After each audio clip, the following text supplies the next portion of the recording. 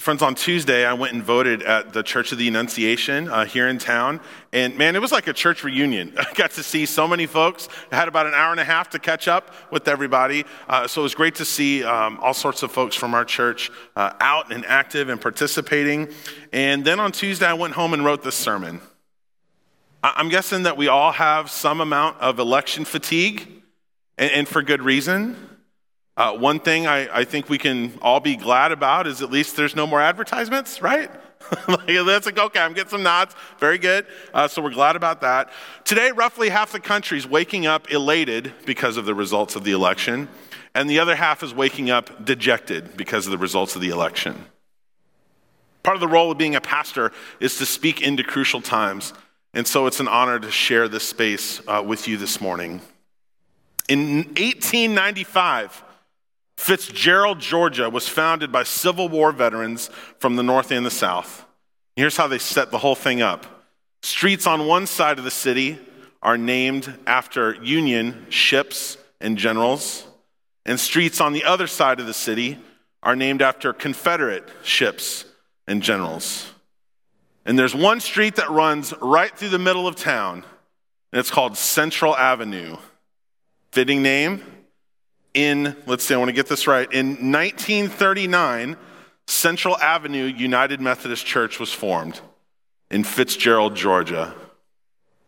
I think this is a great picture of the opportunity we have as a church to cross the divides and let the love of Christ be our uniting force. This is easier said than done.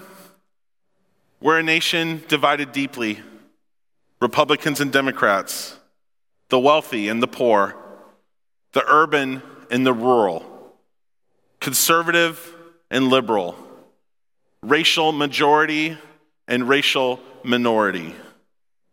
We live in a time of polarization. It seems sometimes like if you're not totally with someone that you're automatically against them, like it's all or nothing. There doesn't seem to be a whole lot of people living on Central Avenue anymore. So I think one of the greatest challenges that we face in our times, as people have moved out to the extreme poles, is how do we transcend all the things that divide? How do we remain in relationship with people that we disagree with? My hope today is that as we study God's word together, the model of Jesus will show us that those who disagree don't have to be enemies. Mark chapter 3 contains one of the few times in the New Testament where all 12 of the disciples' names are written together. Kind of a nice little set. Jesus had many more followers who were also called his disciples, which included women, by the way, which was revolutionary at the time. That's one of the things that gets someone crucified. So these 12 are also referred to as the apostles. That's a word that means sent ones. And these were people who learned directly from Jesus and then were sent out into ministry to carry on Jesus' work. So we find all 12 of them together, the apostles, the 12, the scripture will say, here in Mark 3. Now this is kind of a gut check for me. I could name like 30 NFL wide receivers right now. I'm all into fantasy football. Could name tons of NFL players. I'd have to try pretty hard. I'd have to really think to name all 12 apostles. What about you? Can you name 12 TikTok follows that you like watching? Can you name 12 Beatles songs? Yeah, me too. So maybe some reprioritization would help us out. Okay, so here they are. This is Mark 3:13 through 19. Jesus went up on a mountainside and called to him those he wanted. And they came to him. He appointed 12 that they might be with him and that he might send them out to preach and to have authority to drive out demons. These are the 12 he appointed. Simon, to whom he gave the name Peter, James, son of Zebedee, and his brother John, to whom he gave the name Boanerges, which means sons of thunder, Andrew, Philip, Bartholomew, Matthew, Thomas, James, son of Alphaeus, Thaddeus, Simon the Zealot, and Judas Iscariot, who betrayed him. Jesus didn't assemble this group randomly. He called to him those that he wanted. He picked them out. Jesus had a strategy. And I believe we can learn a lot from who Jesus chose And some of the details here in Mark 3 give us a glimpse of the type of relationship that Jesus had with his disciples. Like he gave them nicknames, right? Simon, he nicknamed Peter. In Greek, Petrus means rock. Growing up, I wish I was named something cool like The Rock. With the last name like Musto, you know what most of my friends called me? Musty. Which is not as cool. Now, if you want to use that, you have to call me Reverend Musty. That's how that's going to work, okay? Do it proper. James and John, nicknamed the Sons of Thunder. Also extremely cool. It sounds like a wrestling tag team or something, right? Now, you don't get a nickname that you like from just anybody. That's what your close friends call you. This is how close Jesus was with these apostles. And they weren't just anybody. He handpicked them, which, when we examine the details closer, is extremely convicting.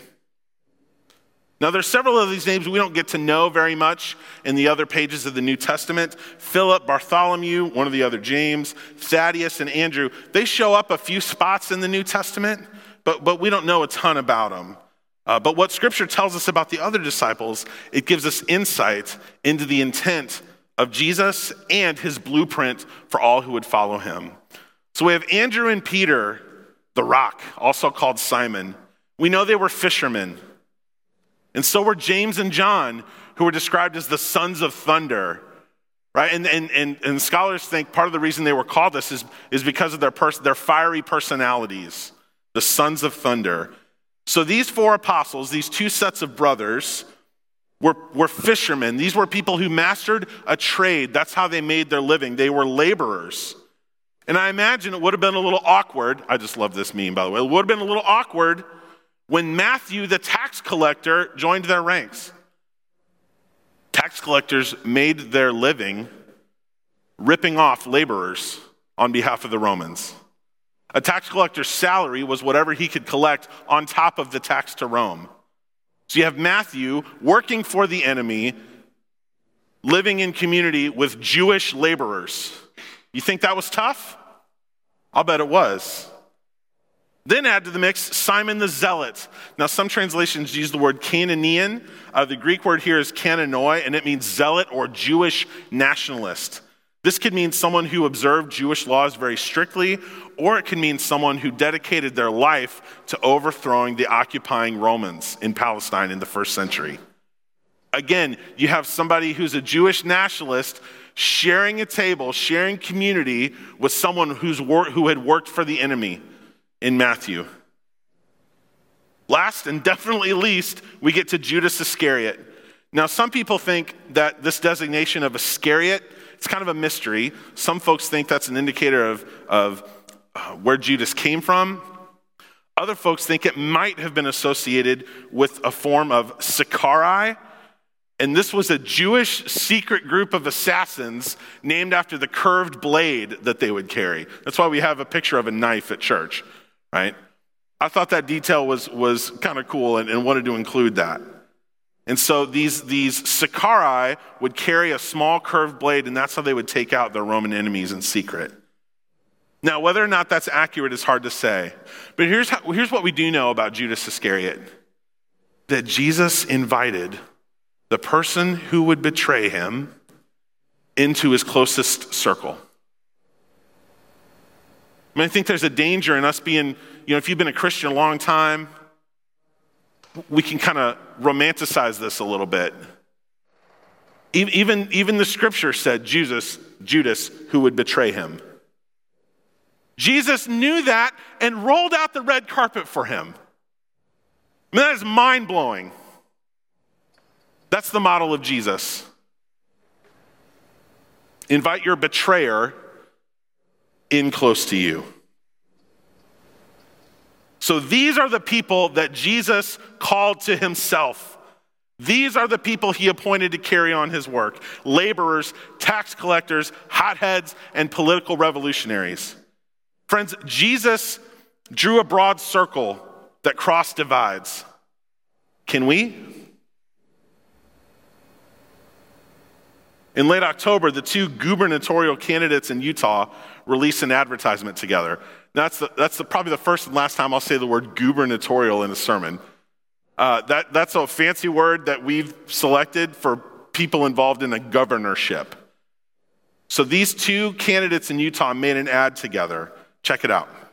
I'm Spencer Cox, your Republican candidate for Utah governor. And I'm Chris Peterson, your Democratic candidate for governor. We are currently in the final days of campaigning against each other. But our common values transcend our political differences, and the strength of our nation rests on our ability to see that. We are both equally dedicated to the American values of democracy, liberty, and justice for all people. We just have different opinions on how to achieve those ideals. But today, we are setting aside those differences to deliver a message that is critical for the health of our nation. That whether you vote by mail or in person, we will fully support the results of the upcoming presidential election, regardless of the outcome. Although we sit on different sides of the aisle, we are both committed to American civility and a peaceful transition of power. And we hope Utah will be an example to the nation. Because that is what our country is built on. Please stand with us on behalf of our great state and nation. My name's Spencer Cox. And I'm Chris Peterson. And we approve this message.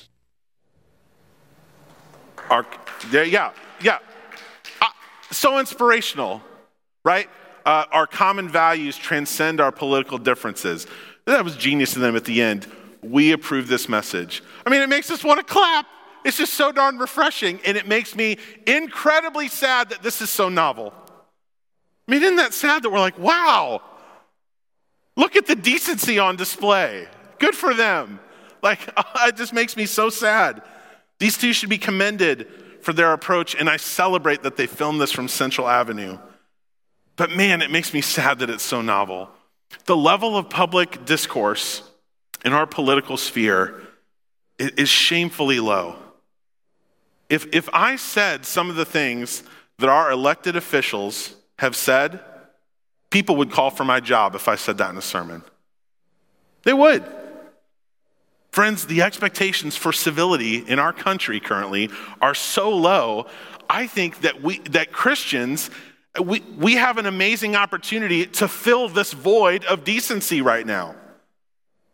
This same group of disciples that Jesus chose in Mark chapter 3, he would later tell in John chapter 13, he'd say to them this, "A new command I give you, love one another.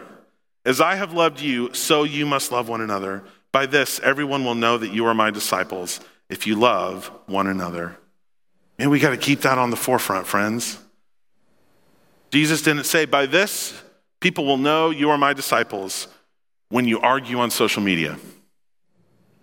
By this, they will know you're with me when you only associate with people who vote the same straight ticket. By this, everyone will know you are my disciples when you belittle your political opposition. No, that wasn't any of that. Jesus' command is that we would love one another after his example, which included crossing the divide with folks all over the political spectrum. According to Jesus, the defining characteristic of his followers is love. You don't need me to tell you there's a lot at stake with this election. Everything from how our country is administrated to how our courts will be selected and decided. I know in this congregation we have people who are very passionate about things that aren't just issues to them. These are very personal and affect them deeply and people they love deeply. So please don't hear me saying that we shouldn't have any convictions. That's not what I'm trying to tell you. I'm not saying we should tolerate evil because Jesus wants us to be nice. I do think that we can romanticize Christ's revolutionary call to be defined by love. Just look at the people he drew to himself. Sometimes when you're living on Central Avenue, you can be criticized on both sides and people think you're just trying to ride the fence. So here's a concept. Surely we can find an alternative between burning down cities and plotting to kidnap the governor of Michigan. Now, what I said I don't believe is a controversial statement.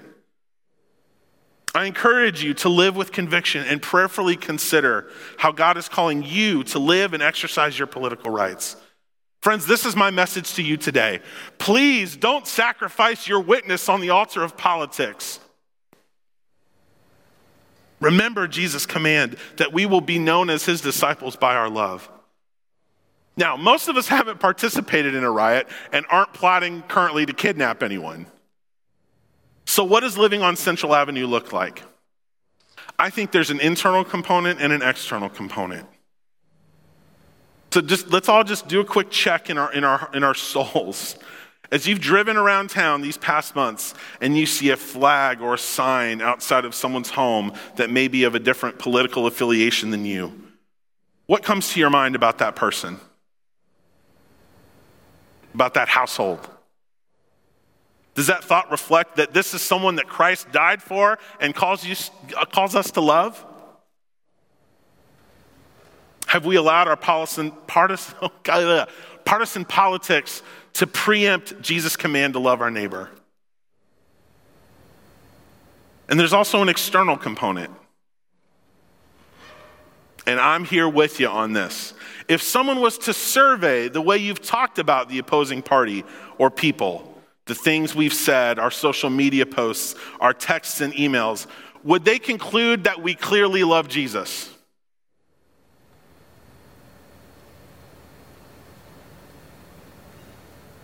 In October 6th, 1774, John Wesley, the founder of Methodism, wrote this: "I met those of our society who had votes in the ensuing election and advised them, 1, to vote without fear reward for the person they judged most worthy. 2, to speak no evil of the person they voted against. And 3, to take care their spirits were not sharpened against those that voted on the other side." It's both depressing and refreshing to me that at least this isn't a new problem. That was 1774. That was like just as we were getting going. I love Wesley's words, and I love that they're applicable hundreds of years later. I fear that living on Central Avenue is a road that's traveled less and less. I think we each have a threshold for what we'll tolerate or who we'll associate with, and my fear is that threshold has been shrinking as we draw our lines. So friends, my prayer is that we will be defined by our allegiance to Jesus before our party. Jesus called to him those he wanted. When he chose the 12, he purposely selected people who were natural enemies and drew a circle that crossed the divides. Those who disagree don't have to be our enemies. And friends, if I haven't convinced you of that, then my fellow Christians, I would refer to you how Jesus teaches us to treat our enemies. Let's pray. God, we come to you in need of your grace. There's a lot of hurt in our nation. There's a lot of mistrust in our nation. We ask your forgiveness for the ways in which we've contributed to this, whether publicly or secretly, spoken and unspoken. God, we admit that our partisan politics can plant a root of bitterness that can compete for our allegiance. We repent of the ways that we have neglected our first love. Today, we proclaim that over and above our party allegiance, we worship you as our King. God, we give you thanks that we have such an incredible country to live in and our opportunities to have a voice in the political process.